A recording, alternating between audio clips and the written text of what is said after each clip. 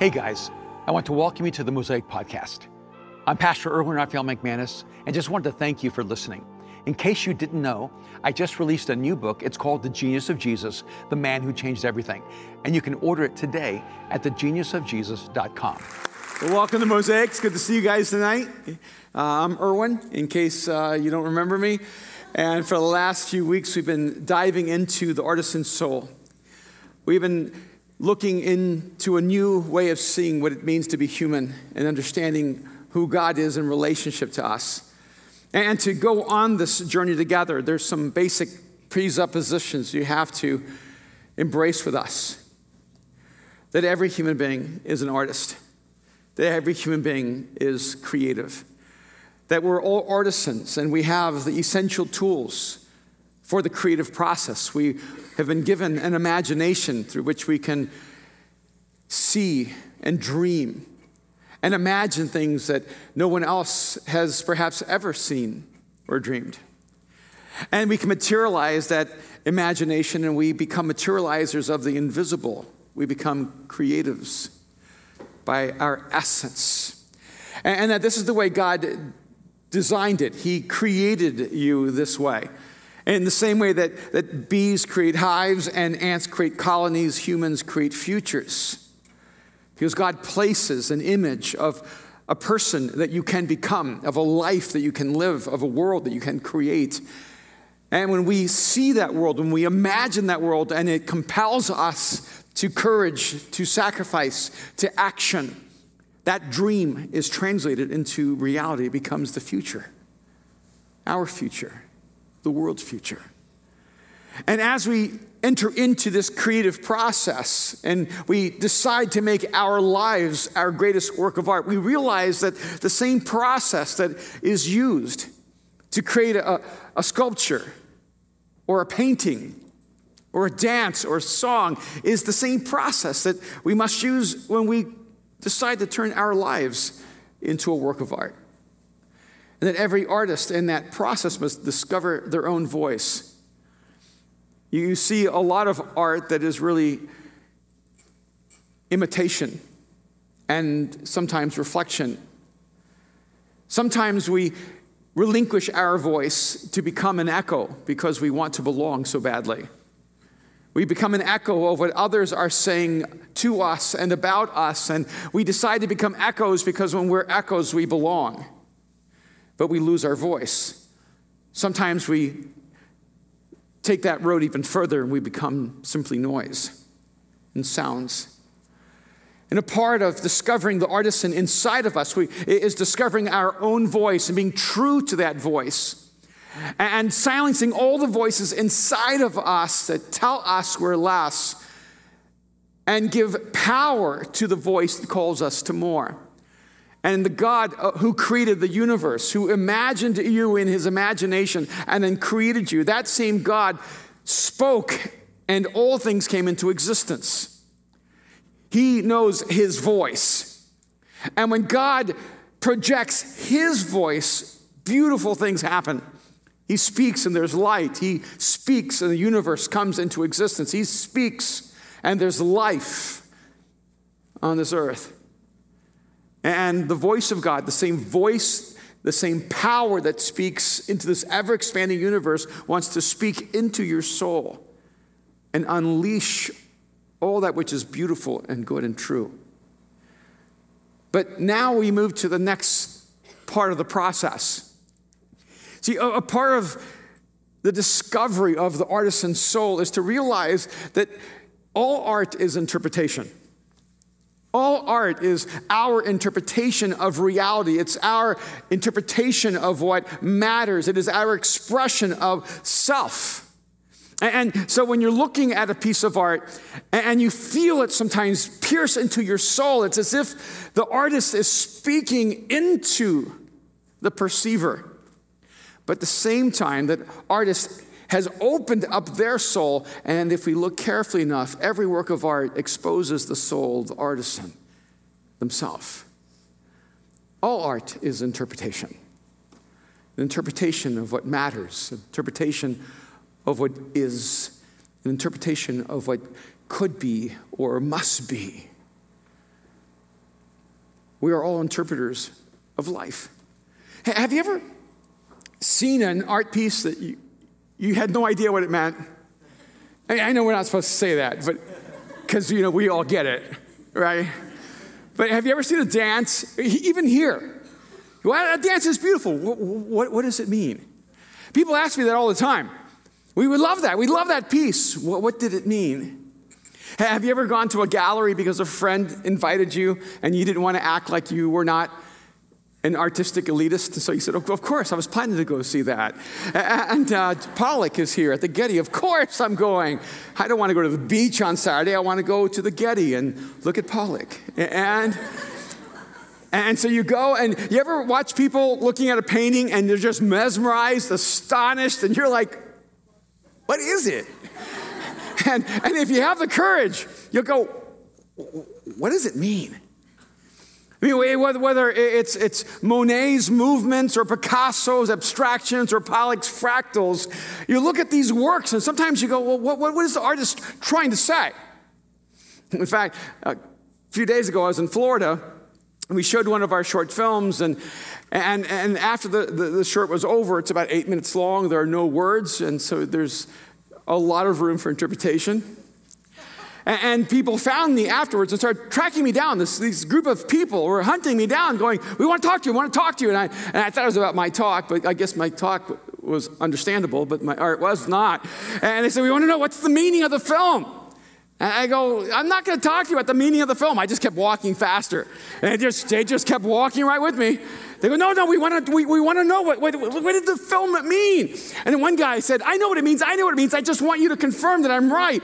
And they just kept walking. And I said, whatever you think the film means? They go, yeah, that's what it means. You go, no, I'm not going to tell you what the film means. And one guy goes, I told you he wouldn't tell you. Isn't that a part of what art is? Is a part of the discovery of meaning. It unlocks meaning. It's not simply the meaning that the artist brings to it, but that the perceiver brings to it as well, because all life is interpretation. See, an artist understands that more than anyone. That all art brings in who they are, but it also brings in the person who experiences it. And the art piece is the intersection, the eruption of those two interpretations coming together. I've seen some films that even when I was finished, I had no idea what they were about. And I don't think the director knew either. I'm not sure if there was meaning at times, except that a human created it, and so there has to be some kind of intention behind it somewhere. See, a part of this artistic journey for us is that we're all trying to make sense of life. We're all trying to understand the meaning. And so whether you go through pain or suffering, whether you have moments of incredible exhilaration and celebration, whether life has one success after another or one failure after another, eventually you're going to have a moment of reflection and you're going to ask the question, what does all of this mean? That's why I love this one particular place. In John chapter 9, when Jesus is walking with his disciples, and the disciples ask him a question about a man that they saw born blind, and they asked him, Lord, why is he blind? Is it his sins or his parents' sins? That question always astonishes me. Why would they ask that question in front of a blind man? He's not deaf. They're making him hear them ask this question, and their emotional intelligence must have been so low. Jesus is like, I'm really having to work with you guys. And Jesus says, the man is not blind because of his sins or his parents' sins. You're entirely misinterpreting the situation. Your interpretation of reality is wrong. In fact, you need to flip it upside down, because he's not blind because he's being punished by God. Because, see, that was the narrative. That was the interpretation of humanity, that God was angry with the world, that God was a God of wrath and God of condemnation and a God of anger, and that every moment of suffering, every moment of anguish, every brokenness, every pain, everything that human beings have ever experienced that brought tragedy and sorrow, that was God's judgment and punishment on us. And that was their interpretation of life. And Jesus says, no, you don't understand. This man is simply who he is because God wants to do something beautiful in his life. Because God isn't finished working in his life. And Jesus said, because that's what I'm here to do, because as long as there's work to be done and time to do it in, we're going to keep working. And then you know the story most likely, because I've brought it up several times because I love Jesus' art form.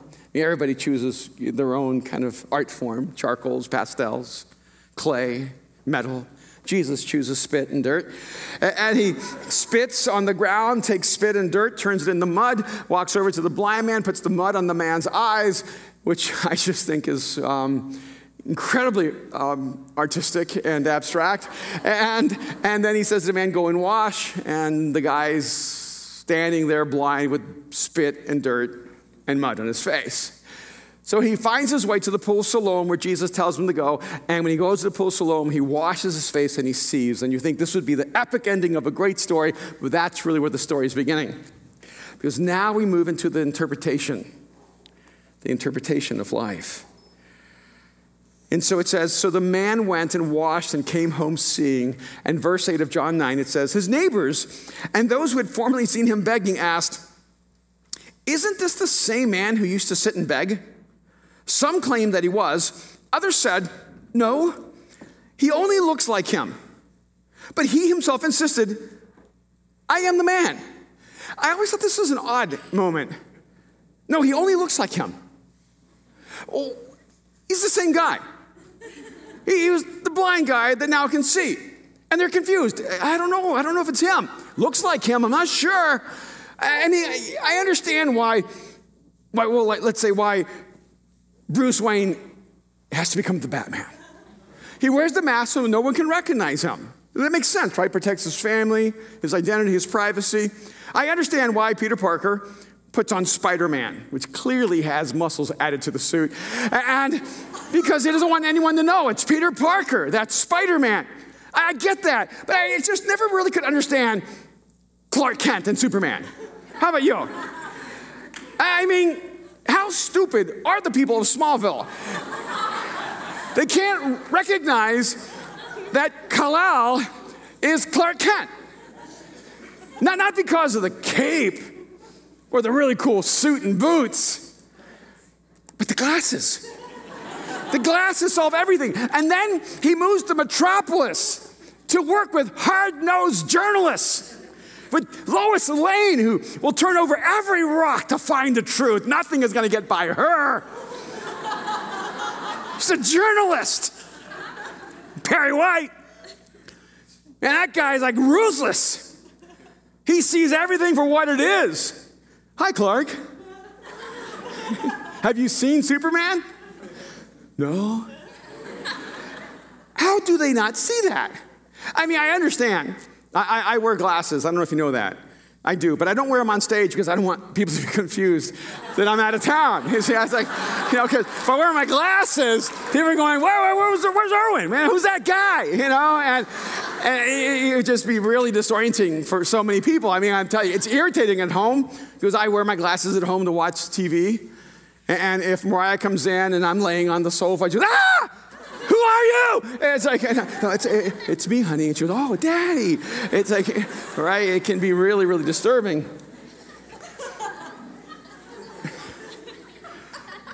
Here's a blind guy who now can see, and they're going, I don't know if it's him.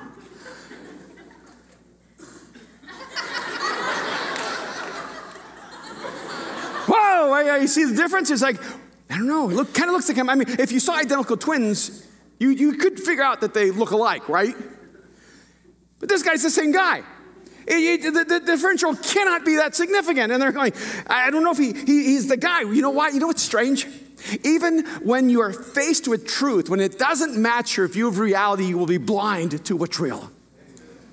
You will not see the truth because we are all interpreters of life. And when the material that we have, that we use for our interpretation, it distorts reality when it's trying to get to us.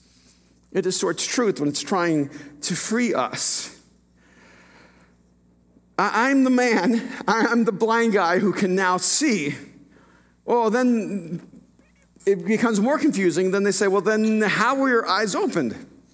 They asked. He replied that the man they called Jesus made some mud and put it on my eyes. he told me to go to Siloam and wash.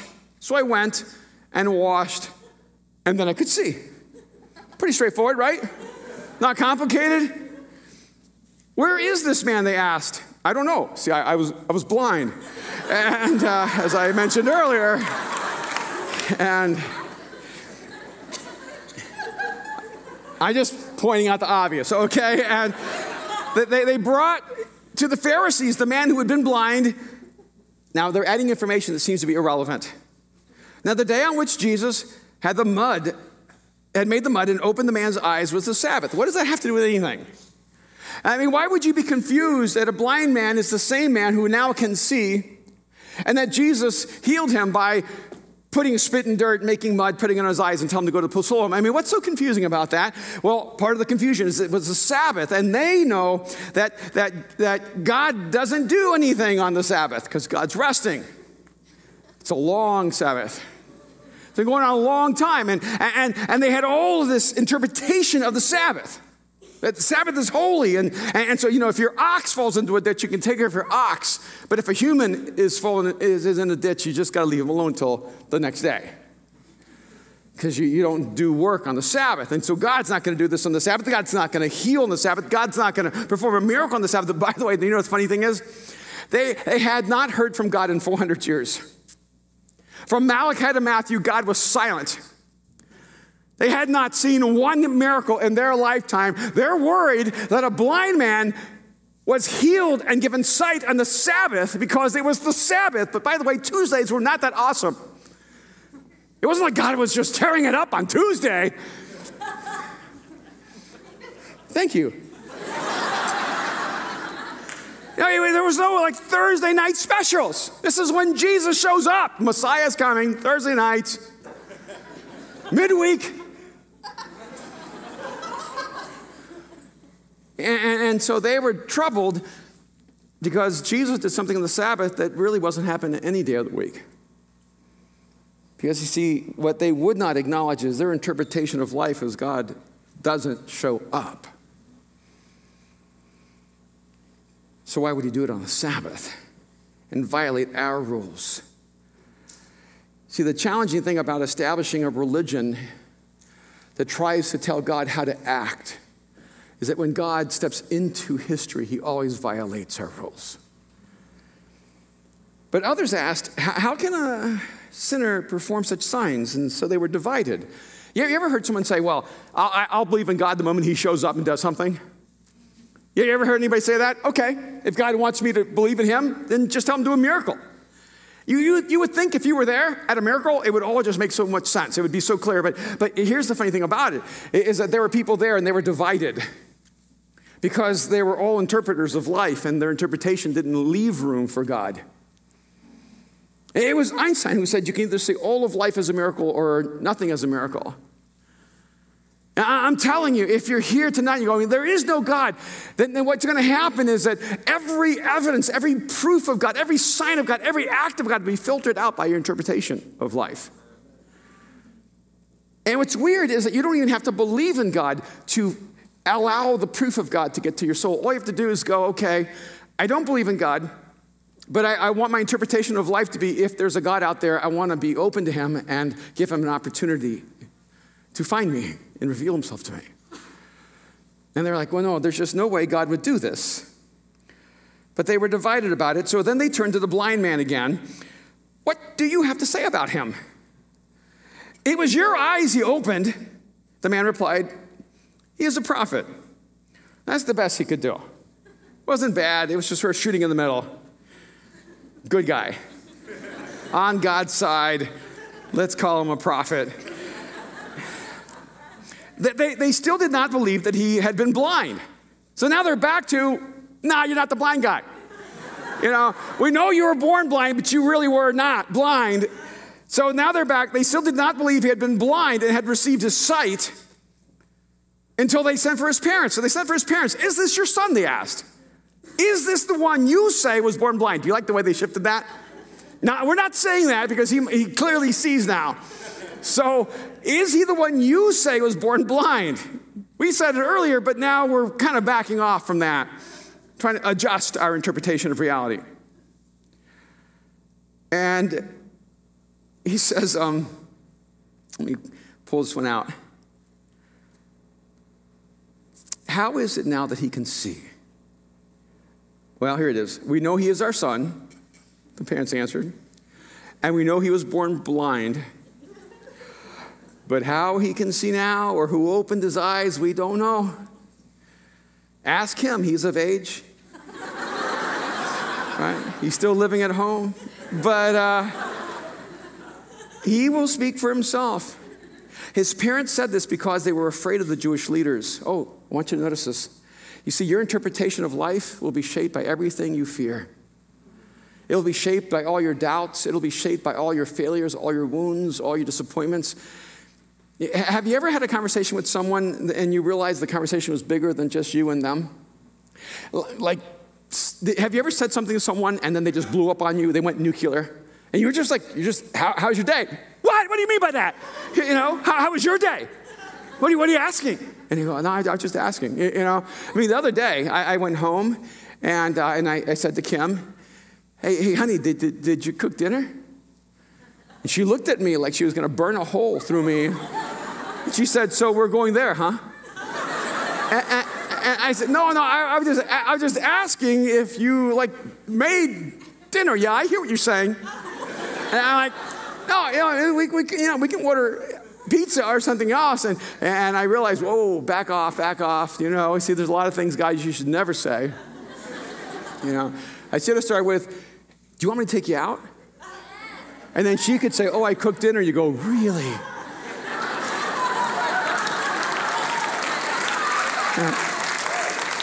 It's so unexpected. Oh, you can't say that either because you go, what? You don't expect me to cook, huh? That's what you're saying? So you have to be really, really careful. Because you see, communication is complex because you're not just having a conversation with that person in that moment. You're having a conversation with that person with every conversation they've ever had and every moment in their life. It's called marriage.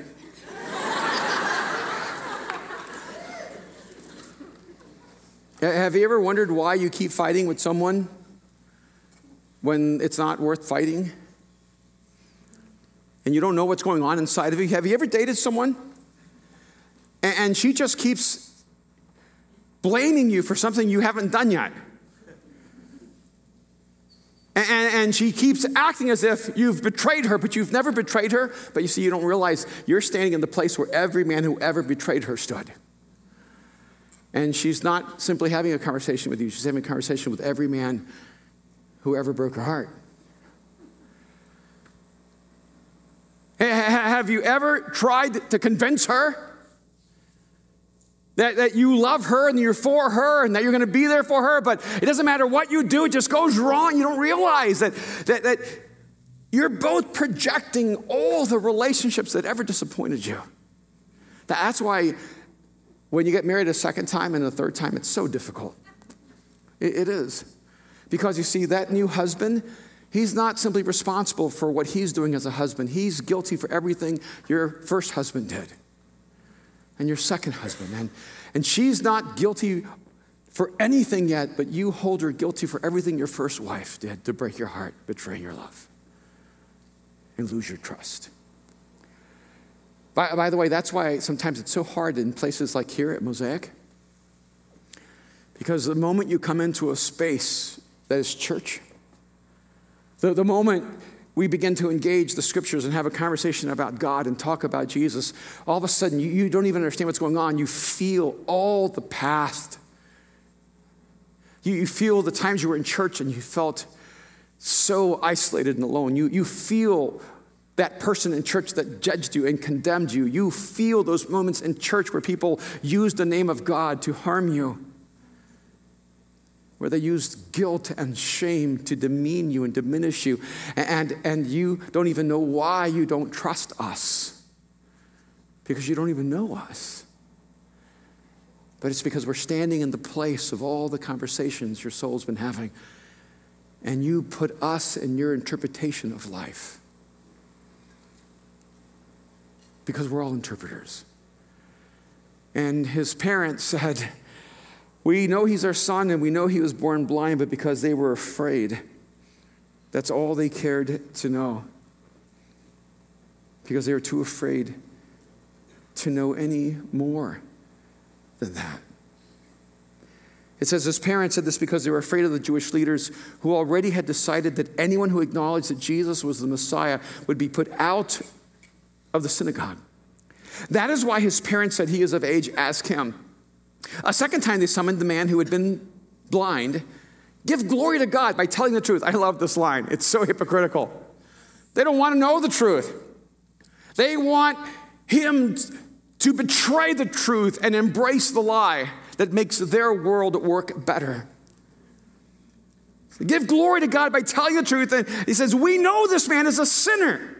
That's what they know. That's their interpretation of life. They were so wrong.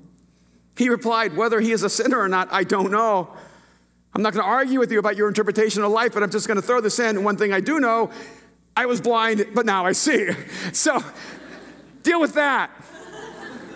That's what I know. Then they asked him, what did he do to you? I can just feel their anxiety. How did he open your eyes? He answered, I have told you already, and you did not listen. Why do you want to hear it again? I love this next line. Do you want to become his disciples too? Then they hurled insult at him, which means no, and said, you are this fellow's disciple. We're disciples of Moses. We know that God spoke to Moses. Oh, but here's the problem. But God never spoke to them. And they were angry and incensed. Why would God come to a blind beggar and not to them? We know that God spoke to Moses, but as for this fellow, we don't even know where he comes from. The man answered, now that is remarkable.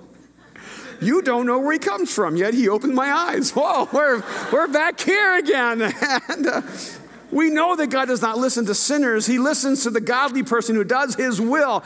Nobody's ever heard of opening the eyes of a man born blind. If this man were not from God, he could do nothing. This is just a blind man's perspective, but now I see. To this they replied, you were steeped in sin at birth. There it is. Remember the opening of this conversation? Jesus, Master, why is this man blind? His sins or his parents' sin? So you were steeped in sin at birth. How dare you lecture us? And they threw him out. It's been 2,000 years and the narrative has barely changed. The church is still known for condemnation and judgment. The story of Jesus is still being interpreted through a movement where God is seen as a warden and prison guard. The church is known more for declaring the guilt and shame of the world rather than the freedom and life of Jesus. We've got to bring this to an end. You were steeped in sin at birth. How dare you lecture us? They threw him out. Jesus heard that they had thrown him out. By the way, Jesus ruins a lot of people's lives. I'm just telling you, they threw him out, and when he found him, he said, do you believe in the Son of Man? Who is he, sir? The man asked, tell me so that I may believe in him. Jesus said, you have now seen him. In fact, he is the one speaking with you. I love that Jesus said, you have now seen him. What beautiful words to a man born blind, that he has seen God. Then the man said, Lord, I believe, and he worshiped him. Jesus said, for judgment I have come into this world, so that the blind will see and those who see will become blind. Some Pharisees who were with him heard him say this and asked, what? Are we blind too? Jesus said, if you were blind, you would not be guilty of sin. But now that you claim you can see, your guilt remains. So you decide, are you blind or guilty? What's your interpretation of life? What I find in this process of creating a life that is a work of art is that we try over and over again to create a better life, but we keep using the same bad material.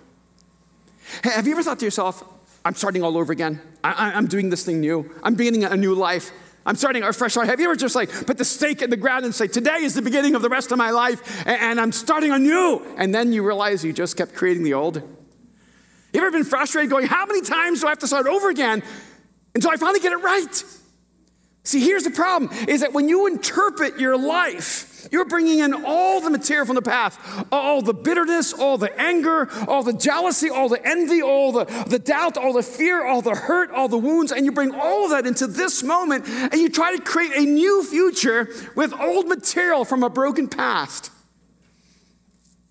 And what Jesus wants to do is he wants to free us from the material that keeps stealing from us our tomorrow. He wants to make a better you, a better life, a better world.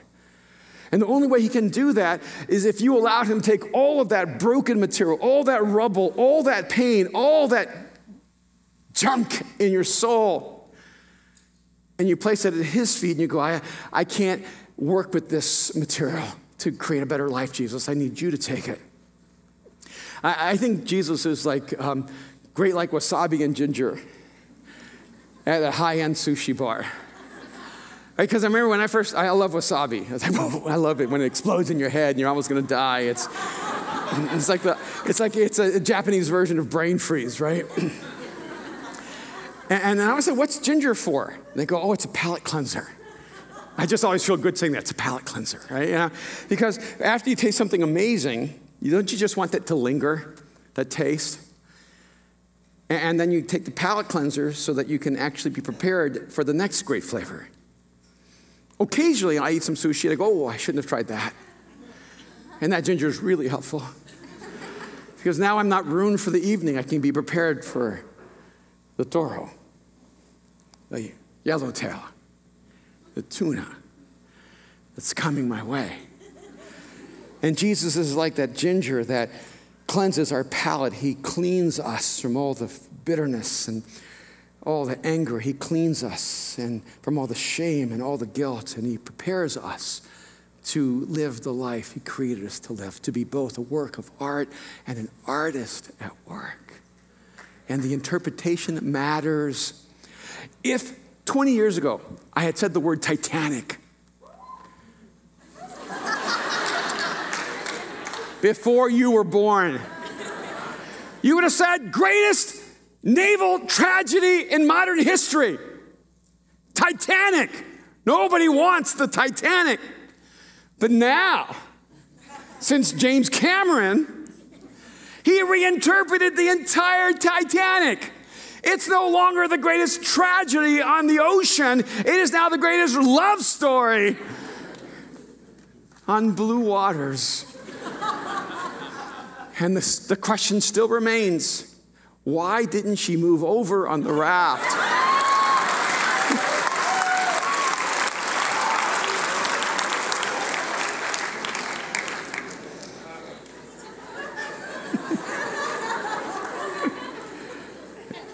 Because love is all about sacrifice.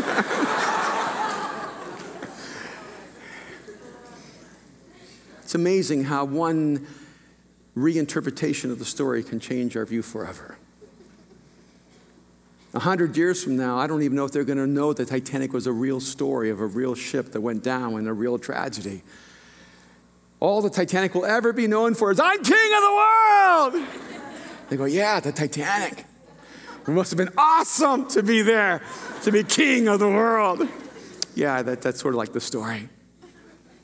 See, what Jesus does is he steps in and he starts rewriting your story, and he helps you begin to interpret your story with hope, and to interpret your story with faith, and to interpret your story with love.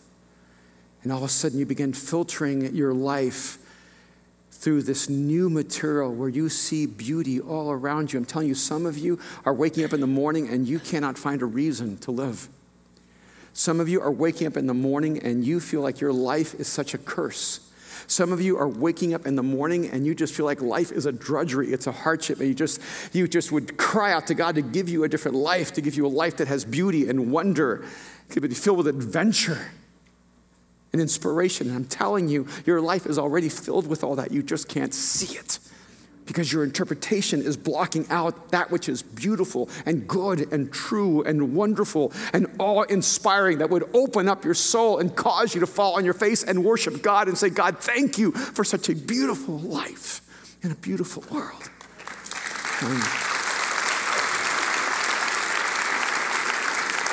Remember, all art is your interpretation of life.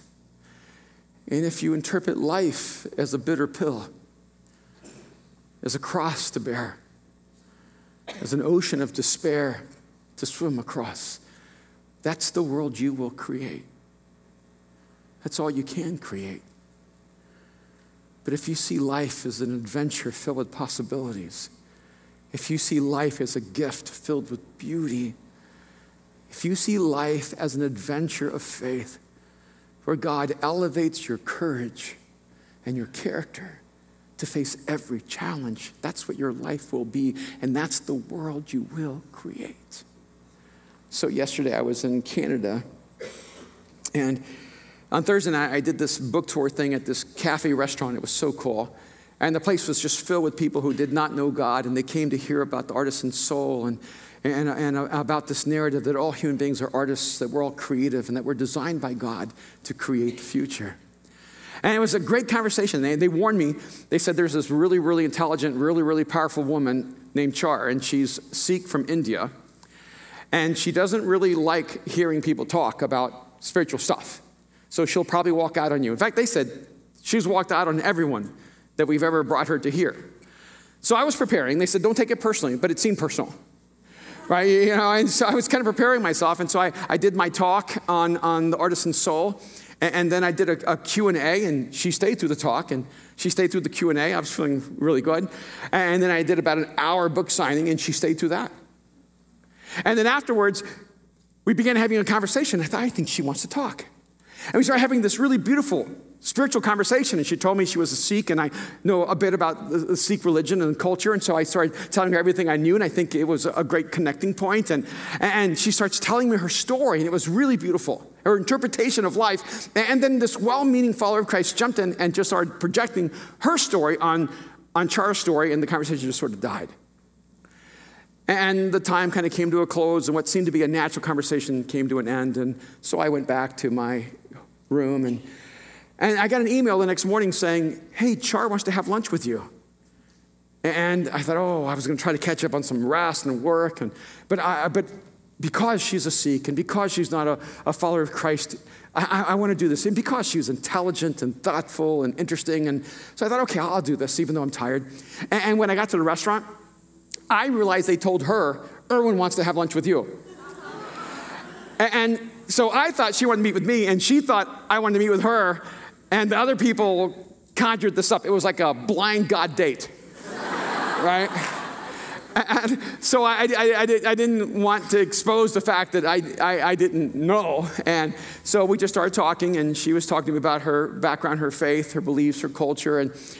But she also told me, well, my brother was into witchcraft when we were growing up, and so we were into, black magic, and I loved my brother and respected him, so I was a witch, and I practiced, and she goes, and on top of that, I was born on Halloween.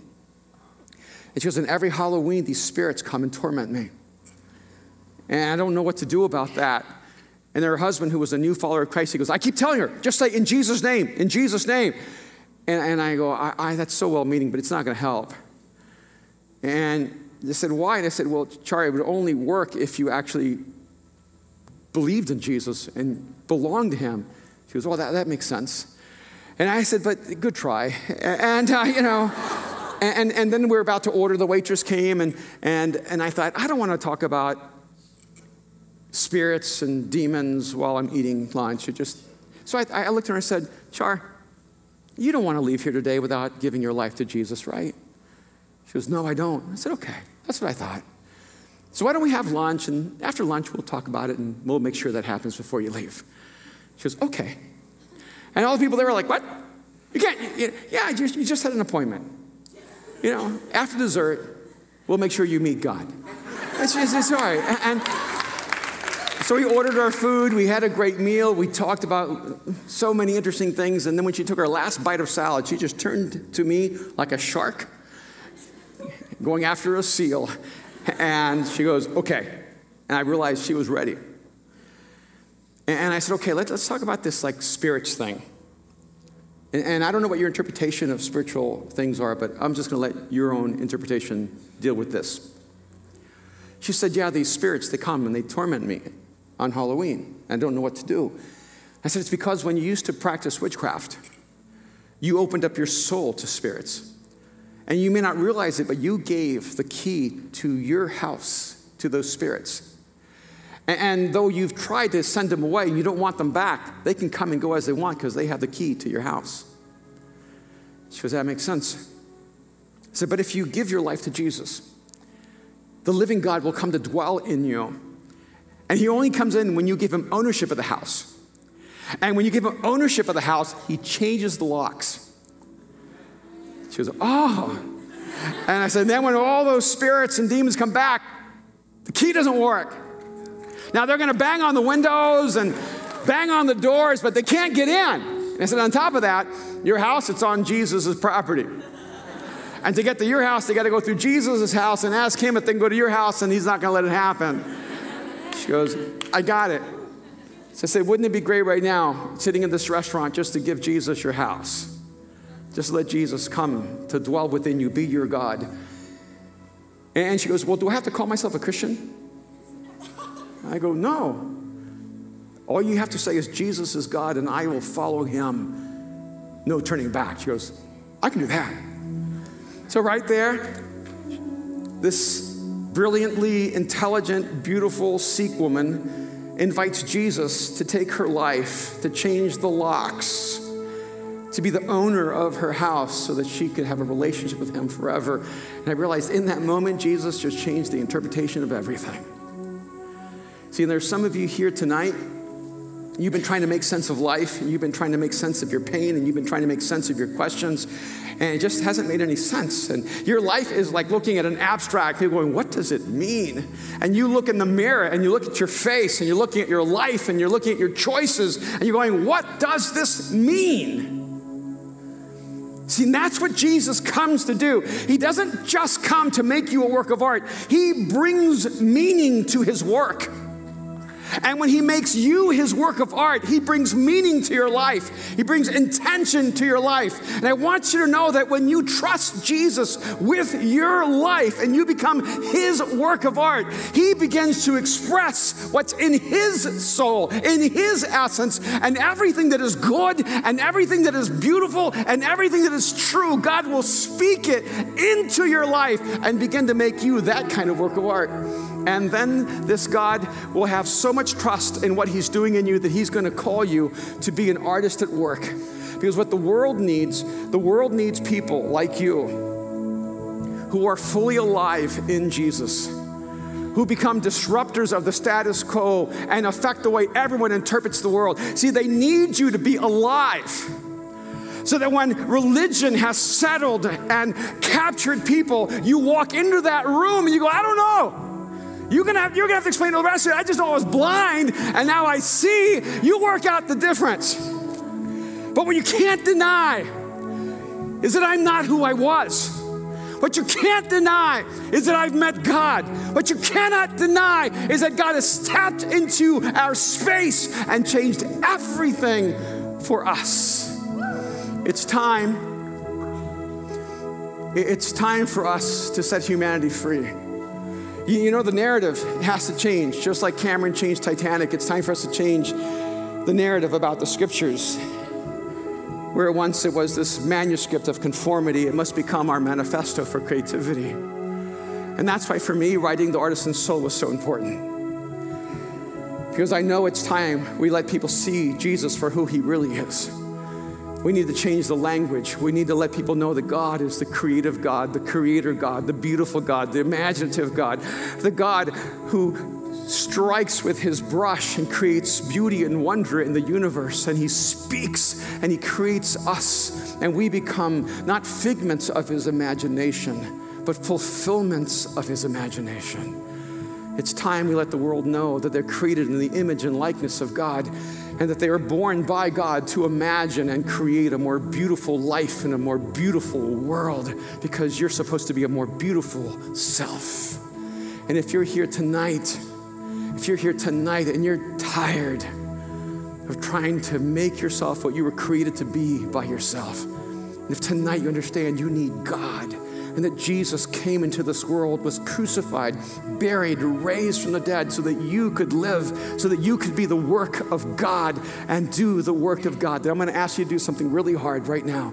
If you're here tonight, you say, I need Jesus. I don't have all the answers. I don't even know if I know all the questions. I just know that I was, in a sense, born blind, and I need God in my life. I need Jesus in my life. I want him to see me. I want him to receive me. I want Jesus in my life. I want to be free. I want to create, and I want God to paint something beautiful in my life. If that's you, and tonight you would say, I want to give my life to Jesus, I just want you to stand up right now. I know it's hard. People ask me, make it easier, Erwin. I don't want to make it easier. Oh, awesome. Just stand up right now. Just remain standing right now. Just stand up right now wherever you are. That's awesome. Just stand up right now. Over here. Awesome. Just stand up right now wherever you are. This is your moment right now. Just stand up wherever you are. This is why we're here right now.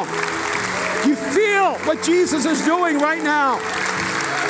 He's creating something new in you right now. Just stand up right now if that's you. Just stand up right now. Just say, Jesus, make me your canvas right now. Be the work of art that God wants you to be right now. Anyone else, just stand right now. Just stand right now. Okay. Now what I want to do right now, because I know this is a beautifully awkward moment. You know, we have to choose to follow God by ourselves, but we don't enter that life to be alone. So I don't want to lose you right now, so I just want to pray for you first, okay? And I just want to lead you in a quick prayer. Father, I just thank you for those who've stood up right now.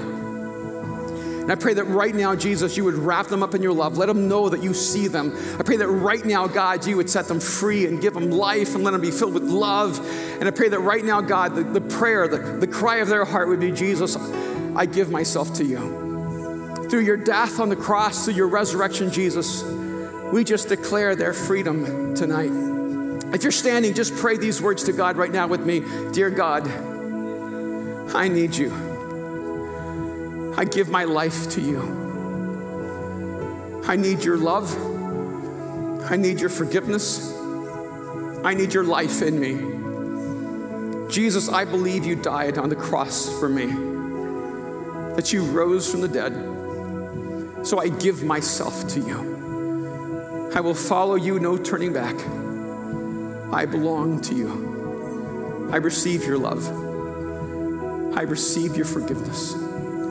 I receive your life in me. I pray in Jesus' name. Amen and amen. Thank you so much for joining us on the Mosaic Podcast. I want to encourage you to take the message you just received and allow it to go deeply into your soul. Let Jesus do the deep work that only he can do. A special thank you to everyone who gives to Mosaic. Your sacrifice makes this podcast possible and creates life change all over the world. You can be a part of spreading this message around the world by going to mosaic.org/give. You can also subscribe, rate, and share this podcast with your friends and family. Thanks again for listening. God bless you.